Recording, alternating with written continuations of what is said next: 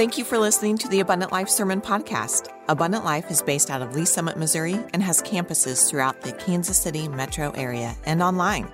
We want to see your life changed by Jesus. For more information about Abundant Life or for locations and service times, visit livingproof.co. Thanks for listening.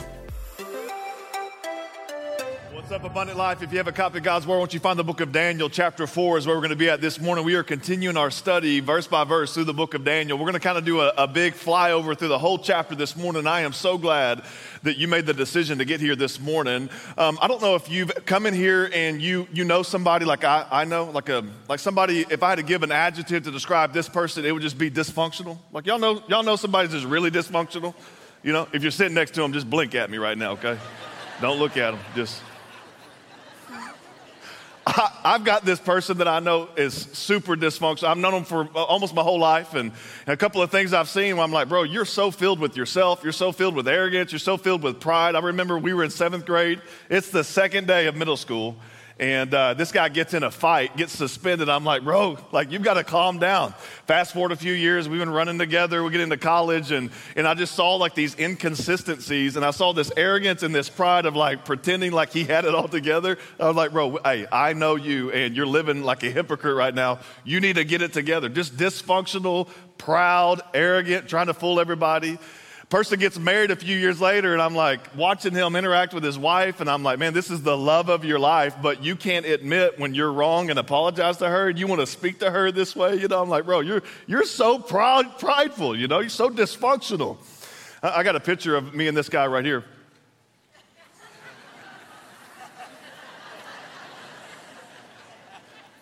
The most dysfunctional person that I'm talking about that I've known most of my life is me. Now, I start there this morning because you know a dysfunctional person too. And the dysfunctional person that you know all too well that I want you to start thinking about this morning is you. Like no one has fooled you more than you. No one has lied to you more than you. No one has convinced you to do some stupid things more than you. That the most dysfunctional person, the most dysfunctional person that you know this morning is you. And this morning we're going to talk about what God's Word has to say in regard to us dealing with this difficult person. And we're going to look at this guy who really sets an example for us, who had to lose his mind literally so that he could learn what it looks like to walk in humility. That this guy, he was filled with something that creates all sorts of dysfunction in our life. It's this thing that the Bible calls pride. At the very end of Daniel chapter 4, we get the conclusion, and I just want to give you my cards up front, and here's where we're headed. In Daniel 4, verse 37, it says, those who walk in pride, God, He is able to put down. If you're taking notes this morning, I've titled this message, Pride.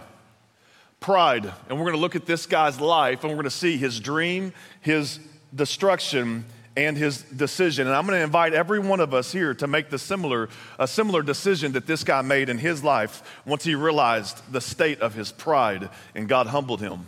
So much dysfunction has played out in all of our lives. So much dysfunction and issues have played out in so many people's lives because of pride. Now, one of the key themes in the book of Daniel is God's sovereignty. If you're not used to that word sovereignty, it just literally means that God is in control, that He's bigger than everything that we know. That one of the key themes in the book of Daniel is that God, the living God, is the King of all kings.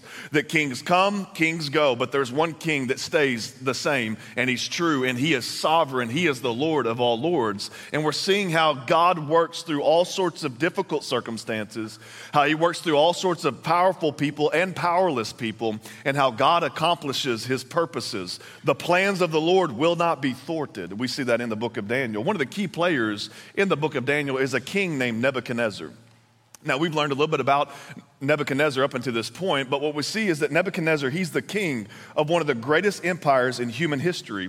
And we're dropping in on Nebuchadnezzar really kind of sharing his story. I don't know if you're anything like me, but I love hearing people's stories. We talk about stories a lot here at Abundant Life. We have a story room. Last week, if you weren't here, we got to celebrate people's stories in a very, very tangible way. And I don't know if you were here, but we celebrated baptizing over 80 people, y'all. It was incredible. Now, yeah, clap, clap, clap. There we go. All right, so Here's one of my favorite things about Baptism Sunday is that we get to hear people's stories and we get to see how they said, man, this is where I was headed. Jesus intersected my life and now this is where I'm headed. And I never get tired of hearing how people's lives have been changed when they've crossed paths with God Almighty. We were on social media this week with somebody's story that was at length, and I just was watching this young lady share her story, and like there was just a part of me, like I've got an AirPod in, and I'm like, I'm like in the coffee shop and like watching this story, just wanting to go, woo, and like, I was just fired up on the inside because I just love hearing people's stories. And we're getting to hear Nebuchadnezzar's story. This is how he came to understand that God is God Almighty, that he is the King of all kings. And Nebuchadnezzar, he's sharing his story with us, and here's what it says in Daniel chapter 4, starting in verse 2. He says, I thought it good to declare the signs and wonders that the Most High God has worked for me. He's saying, this is my testimony.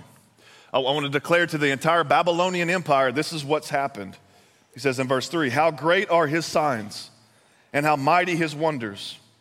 And note this, he says, his kingdom is an everlasting kingdom, and his dominion is from generation to generation. Now, he goes on to talk about how he came to this declaration. He tells about this dream that he had. And he says, I had this dream. There's this big tree. It stretched into the heavens, and then it got cut down, and then there were some other things that happened. He's like trying to figure this out. So he gets all of his company together, and then he calls this guy Daniel. And if you're new to the book of Daniel, Daniel is this guy that was deported from his hometown into Babylon. He was a Jewish man, and he had this knack for being able to interpret dreams. And so the king, he knew this about Daniel, so he invited Daniel. He said, Daniel, here's what's happened. What does this mean? And Daniel's like, man, this isn't good. It's not good, king. And he begins to tell him about his dream. And he says that the tree, king, the tree represents you. And things are going great, man. You built this incredible empire. You're the man, But then he says, but God's going to send Paul Bunyan your way. And he's going to cut the tree down. And he tells the king, really in a somber way, he says, the tree's you. And sooner or later, God's going to cut you down if you don't change. Point number one, if you're taking notes, you could write this down, the dream. The dream. See, the dream was given to diagnose the problem of Nebuchadnezzar's pride. In that Daniel, he's making it abundantly clear. King, you're proud. He's saying the tree is you. It represents pride. You have exalted yourself in a way that goes against what God desires for us. Now, if you're new to the Bible, there's certain things the Bible says once, and I believe when the Bible says it, that settles it. But then there's other things that the Bible says over and over and over. It just seems like the scripture has this way of not trying to fill pages, but trying to prove points. And there's a certain lesson that we all have a difficult time learning. And in the Bible, here's what it's going to say consistently. It's going to say this: God opposes the proud. If you've come in here and you're prideful, you better look out. It says it over and over and over. If you're proud, God's against you. It says that God hates pride in the scripture. It says he opposes the proud and he gives grace to the humble. I wonder, do you have a pride issue? Pride. It's something that can be a little bit nebulous, a little bit ambiguous, a little bit, what exactly is pride, and is it that big of a deal? Well, there's a theologian named C.S. Lewis, and he says this about pride. He says, according to Christian teachers, the essential vice, note this, the utmost evil is pride. Unchastity, anger, greed, drunkenness, and all that, they're mere flea bites in comparison. It was through pride that the devil became the devil. Pride leads to every other vice. It is the complete anti-God state of mind. I don't know about you, but pride, it whispers to me every day. Pride creeps up into my life and it begins to say things like, hey, you don't need God that much. At least not as much as that guy. Pride, it begins to whisper in my life and it says, no one tells you what to do. You're Chad Glover. Don't they know who you are? It's pride that whispers in my ear, you don't need to apologize to her. She's your wife. She does what you tell her to do. You don't need to apologize to her. It's pride. What's pride telling you today? What's pride whispering in your ear? Pride, it's an elevation of self that manifests itself in a variety of ways. It's pride that makes you think, well, my situation's so great that God can't work in this situation, and so I've just got to control it and be anxious. Many of you, you're here and you get so defensive. You say, well, surely I'm not the problem. It's pride that convinces you of that. It's pride that causes you to live an inconspicuous life, where you just say, you know what, I don't need to tell anyone about this. I know that I went and did that thing, and I know that I'm looking at those things, and I know that I think those things, and I believe those things, but I don't need to tell anybody about this. I'm just going to brush this under the rug. It's pride that causes you to justify things. Well, it's my birthday. Well, I'm turning 21. I just retired. I'm turning 50. It's a midlife thing. I deserve to do this. It's pride that causes you to do that. It's pride that causes you to notice pride in other people. I think we can look at the king Nebuchadnezzar and be like, yeah, of course he's proud. He's got like a whole kingdom, and he's like golden cups and, like camels with golden wheels on them. He's like all kinds of gold everywhere, right? And we can see the pride in Nebuchadnezzar easily, but oftentimes it's pride that forbids us from being able to see the pride in our own life. Pride, it causes you to seek approval from people. I've got to be noticed. And so I'm going to post pictures and I'm going to flaunt things on social media so that people will make comments about me. I'm going to post comments on social media that are so polarizing just so that I can get under people's skin, just so that I can get some attention and some likes or some following or even some antagonizers. It's pride. That pride, it plays itself out in a couple of ways. One is in self-inflating ways. I think we know this, right? You've been around the arrogant person that's so full of themselves. We call them a narcissist. And we see that. It's like, that's the person that's like, I am so amazing. I look so good today. I am too blank for my, whatever. I'm just amazing, right? We all know that pride. But pride also plays itself out in self-deprecating ways, where we say, I'm the worst. No one likes me. I've just been rejected by everybody. And and when you're self-deprecating, it leads you to think I'm awful. And the problem is that both of those are focused on you. It's pride.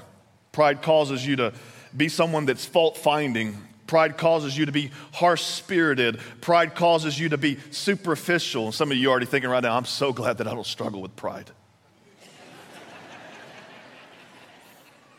I wish my mother-in-law was here. I wish my brother was here, right? You're already thinking about, I wish that person was here. I'm going to send them the message right now. Be careful.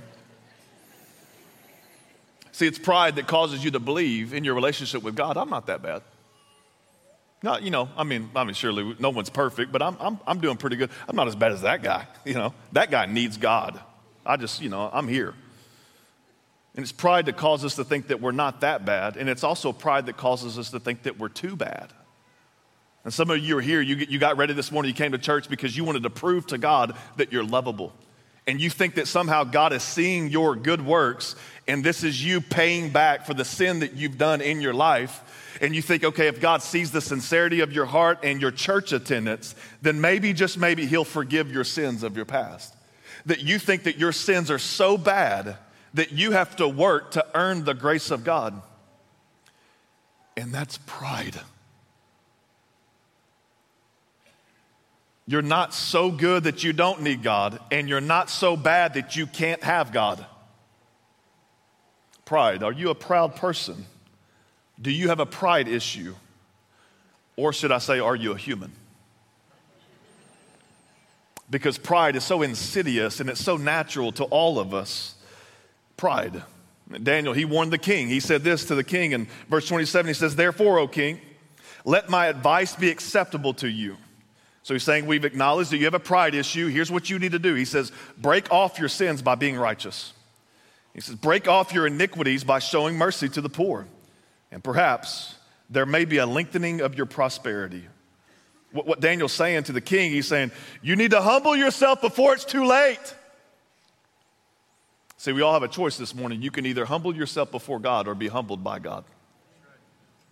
And he's saying, King, like I think we could do something here. I think that we, if you'll just humble yourself. Notice he calls them he basically just says you need to break off your sins. He's saying that you need to humble yourself. You need to acknowledge that you're not the king. And I love that Daniel calls him to action. I think sometimes we'll come to places like this, we'll recognize things that we need to change, and we'll just go out and we'll be like, man, I just feel like I'm doing this. Or I have really good plans to go do this. And Daniel's looking at the king. He's like, you don't need to feel humble. You don't need to intend to be humble. You need to humble yourself. You know the Bible never says to be humble? That the Bible always calls us to humble ourselves. That humility is not something you are, it's something that you do. And so Daniel, he's calling King Nebuchadnezzar, he's saying, hey, you need to break off your sins by being righteous. Sins are those things that that Nebuchadnezzar, like, you need to quit living this way. You need to quit treating people this way. You need to quit indulging in these things. You need to quit thinking of yourself this way. And you need to pursue righteousness.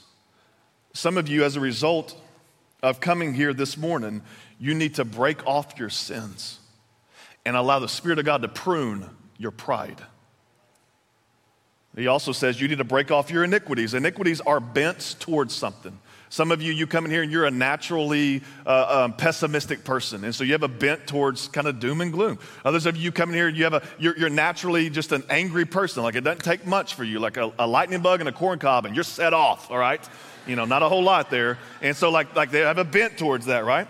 And that's what an iniquity is. Well, Daniel says to this king, he says you need to break off your iniquity by showing mercy to the poor. So we can conclude that Nebuchadnezzar, one of his iniquities was that he was in a place of power and influence, and he just didn't care for the poor. And so Daniel's calling Nebuchadnezzar, he's saying, you need to humble yourself by repenting, turning from your sins, pursuing righteousness, by recognizing those iniquities, those bents in your life, and then doing something that counteracts that by showing mercy to the poor.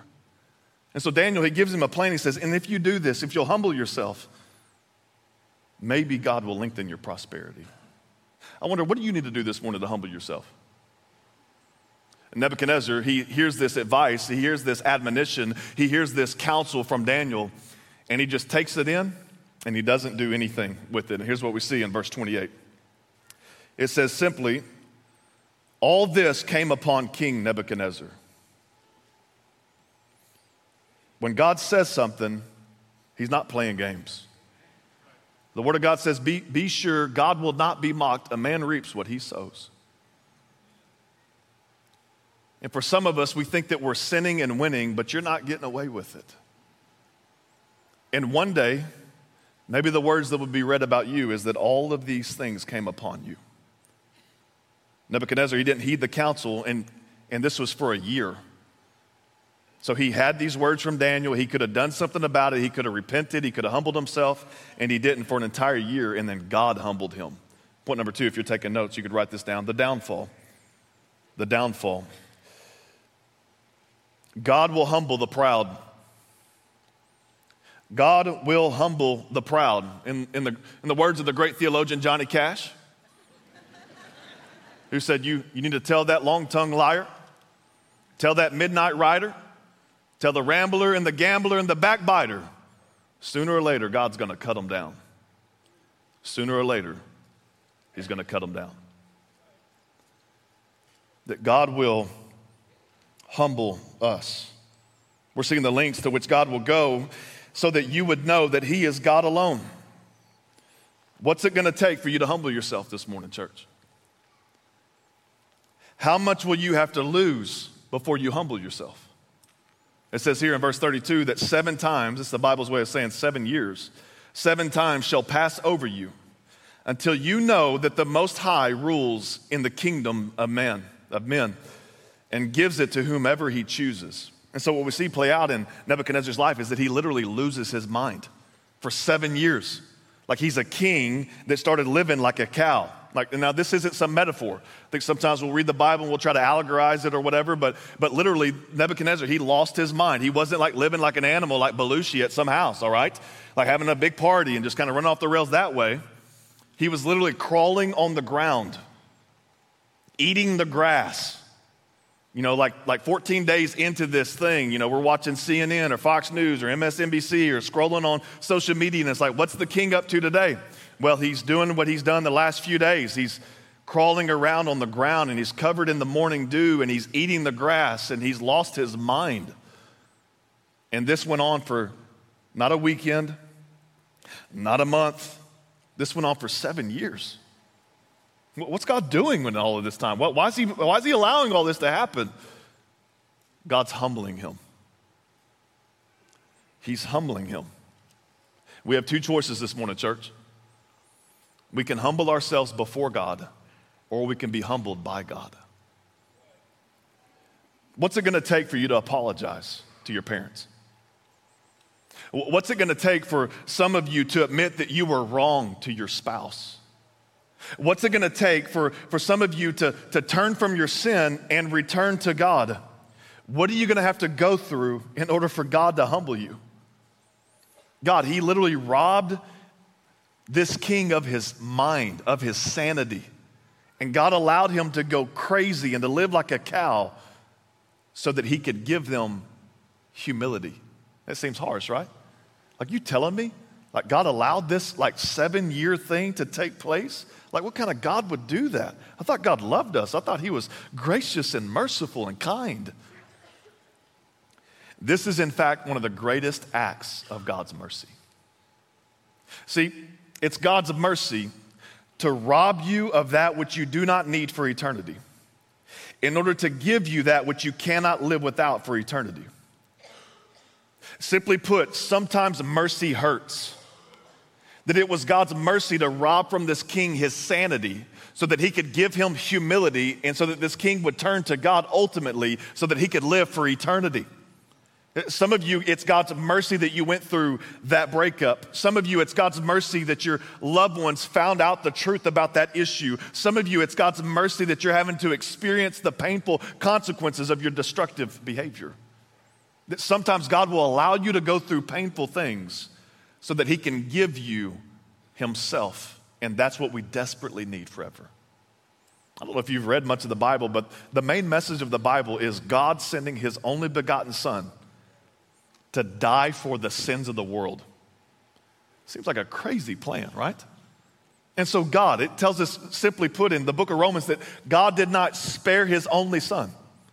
He gave everything so that we would have the opportunity to have salvation. And if God did not spare his only son for your salvation, he will not spare anything in your life to get your attention. And that God, sometimes he will rob from us certain things so that he can give to us himself. God would rather see you in pain than in pride. And I've had to learn this lesson personally. I don't know if your story is anything like my story, but there's been times when as I look back at certain seasons of my life, I'm like, man, the best way to describe that is broken. I just had to be broken. And I'm so grateful for those seasons because in some of the most painful seasons of my life, I've learned some of the most powerful lessons in life. And God, he's robbed me from pleasures. God, he's robbed me from peace. God, he's robbed me from certain plans playing out. And God's robbed me from positions so that he could cut down my pride and so that I could gain more of him. In Revelation chapter 3, it says this, verse 19. Jesus says, as many as I love, I rebuke and chasten. Note this, that Jesus doesn't say, as many as I love, I coddle. As many as I love, I just kind of look over their pride. As many as I love, I just kind of sprinkle love feelings and good vibes on them. He says, as many as I love, note this character of God, I rebuke and I chasten. He says, therefore, be zealous and repent. Zealous means that it's urgent. I've got to do this. I've got to do business. Some of you, you need to be zealous before you leave today. And there's an issue in your life and you know it's there and you think that you're getting away with it and you think, okay, God's just kind of turning a blind eye to that thing and you need to be zealous. You need to wage war against that thing and you need to repent. Repent means you literally change the way you're thinking, leads to a change in the way you're living, or to put it simply, you change your belief. You quit believing that God is somehow okay with our sin. You quit believing that God is somehow okay with us just living up to our own kingdoms and our own things. And you start believing that God is God Almighty and that he is worth following. And those whom I love, I chasten, I rebuke. Therefore be zealous and repent. Verse 20, he says, behold, here I am. I stand at the door and I knock. If anyone hears my voice and opens the door, I will come into him and dine with him and he with me. What God is saying here is he's saying, I'm inviting you to humble yourself and surrender, open up the door, allow me to move in so that I can change some things in your life. Some of you, as a result of you hearing the message today, you need to go home and you need to humble yourself and surrender to the hand of God. And you need to look at your situation. Some of you need to go home, you need to pack up your bags and you need to move out. Or you need to go home, you need to get on a knee and you need to ask her to marry you. Some of you, you need to go home and you need to pour some things down the drain. Others of you, you need to go home, you need to cancel the trip because you know that on that trip it's going to be with a group of people that you know that you're going to kind of bend the rules of your morality so that you can have a good time and turn up and you think that that's okay. Others of you, you need to go home, you need to break up. Some of you need to go home, you need to apologize to your wife. You need to plan the apology to your boss. Others of you need to go home and apologize to your parents. Or some of you, you need to go home and evaluate why you wear what you wear, or why you turn a conversation the way you turn it. Why you are the magnet for gossip and drama. That you need to do some introspection and ask, why do I do what I do? And more than likely, for some of you, you do what you do so that people will think more of you. And that's pride. And we need to humble ourselves. And we need to ask God to chasten us and to rebuke us. The book of Hebrews says that God disciplines his children. That one of the fruits of being a child of God is that there are times where he reprimands you. And I love coming to church and feeling like I've got it all together, but here's what I know, I don't. And I need the Word of God to call me out. And I need the Spirit of God to discipline me. If you've come in here and you are sinning willfully, and you're building a life that revolves around you only, you need to ask yourself, am I really a child of God? Because one of the characteristics of being a child of God is that the Spirit of God is faithful to convict you. And we humble ourselves and we surrender to his work. And listen, the reason why we do this is because God loves you. And God loves you so much that he can't stand to see you building your life upon anything else than what matters most, and that's a life built upon him. And God loves you so much that he's going to hound you. And he's going to come for you. Listen, not to pay you back. This isn't some kind of karma that we believe here, where there's a God up in the skies and he sees all the bad and he's going to come get you and it's going to be recompense and it's going to be something to pay. No, God isn't coming for you to pay you back. He's coming for you to bring you back. He loves you. What's it going to take for you to humble yourself? If you're in a season of insanity, repent, humble yourself. Ask God to remind you of his glory and of his majesty and of his kingdom. And bow the knee and turn to him. What's it going to take for you to humble yourself? What are you going to have to lose in order for God to get a hold of you? Nebuchadnezzar, this is exactly what he did. It says here in verse 34, it says, and at the end of the time, I, Nebuchadnezzar, here's what he did. He says, I lifted my eyes to heaven. This is a common phrase in the Bible. It literally means that Nebuchadnezzar, he drew his attention upon God. Some of you, like we kind of get convicted or we see some things we need to change in our life and we start looking down. We start like kind of navel gazing and I need to change all these things, my situation, and I need... Then other times we'll start looking around and go, well, who can help me? And can I justify my behavior based upon somebody else that's worse than me? And we'll start looking around. But what Nebuchadnezzar did, it says that he lifted his eyes up. That the power for life change is not you looking within yourself. The power for life change is not you looking to someone else. The power for life change is when we look up to God. And we got to lift our eyes. That's what Nebuchadnezzar did. He said, I lifted my eyes up to heaven. And he says this, and my understanding returned to me. This means his faculties came back. He came to his senses. That he's now he's thinking soberly. He's now thinking, what am I doing on the ground eating this grass? You know, I'm the king, right? Like, I'm disgusted by this. He's starting to see his sin and his crazy for what it is. Some of us are here this morning, and we can't see what God sees about our situation. And so we keep living the way we're living. But I pray that we would turn our eyes up to heaven, and our understanding would return to us. And here's what he says in his sobriety. He says, and I blessed the Most High, and praised and honored him who lives forever. Point number 3, and finally, if you're taking notes this morning, you could write this down, the decision. The decision. At Nebuchadnezzar, it says that his understanding returned to him, and he made a decision to follow the one true God.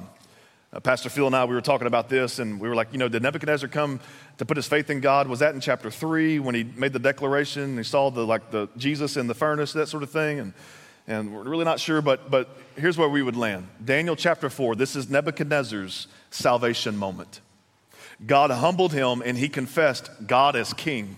He humbled him, and he said this. He says, I will bless the Most High, and I will praise and honor him who lives forever.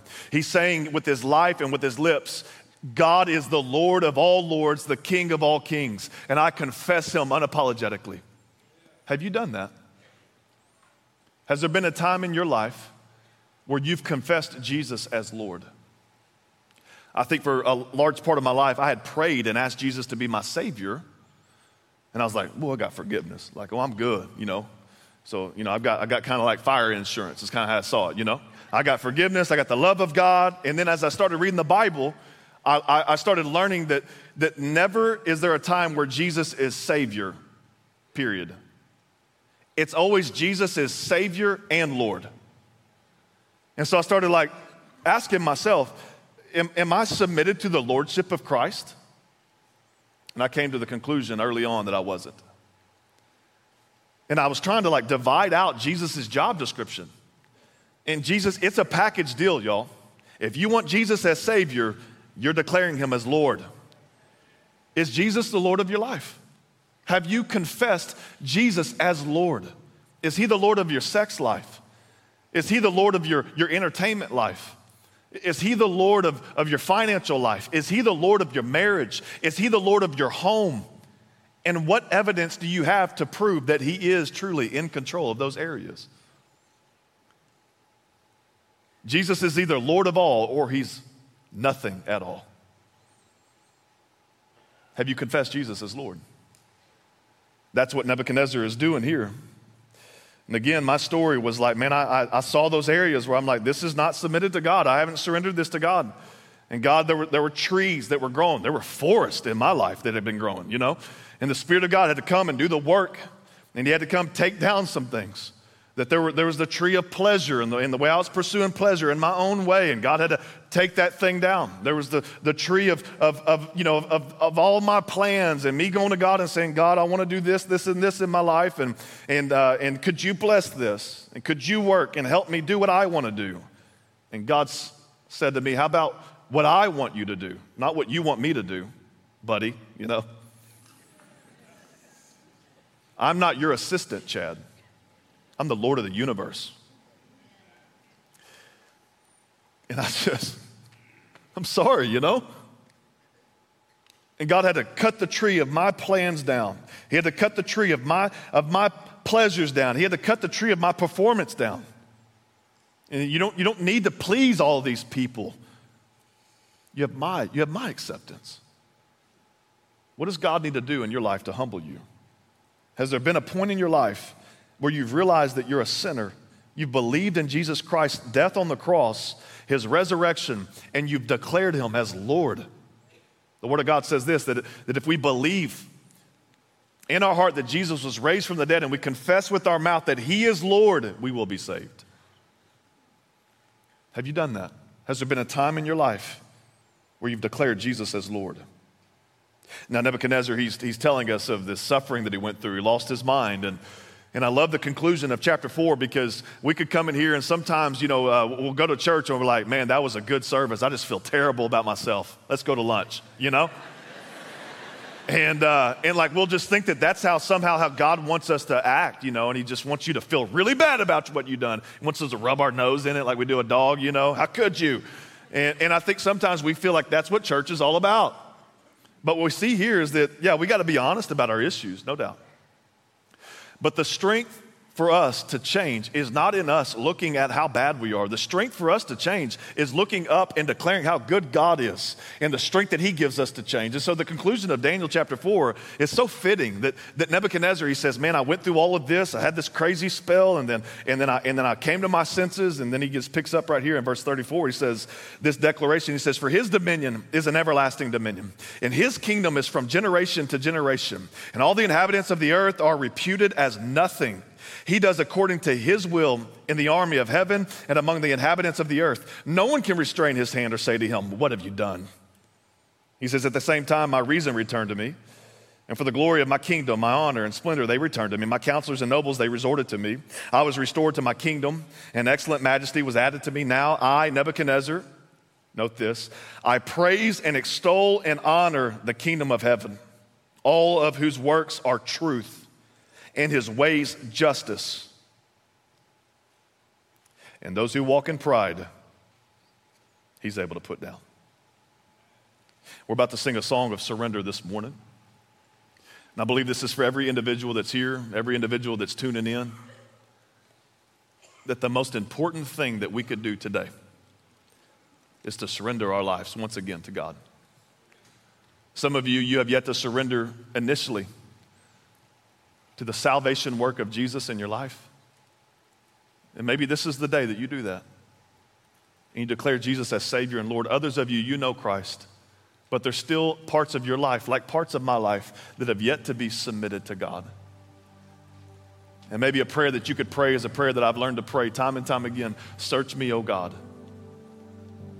Know my heart, test my anxious thoughts, and see if there's any offensive way in me.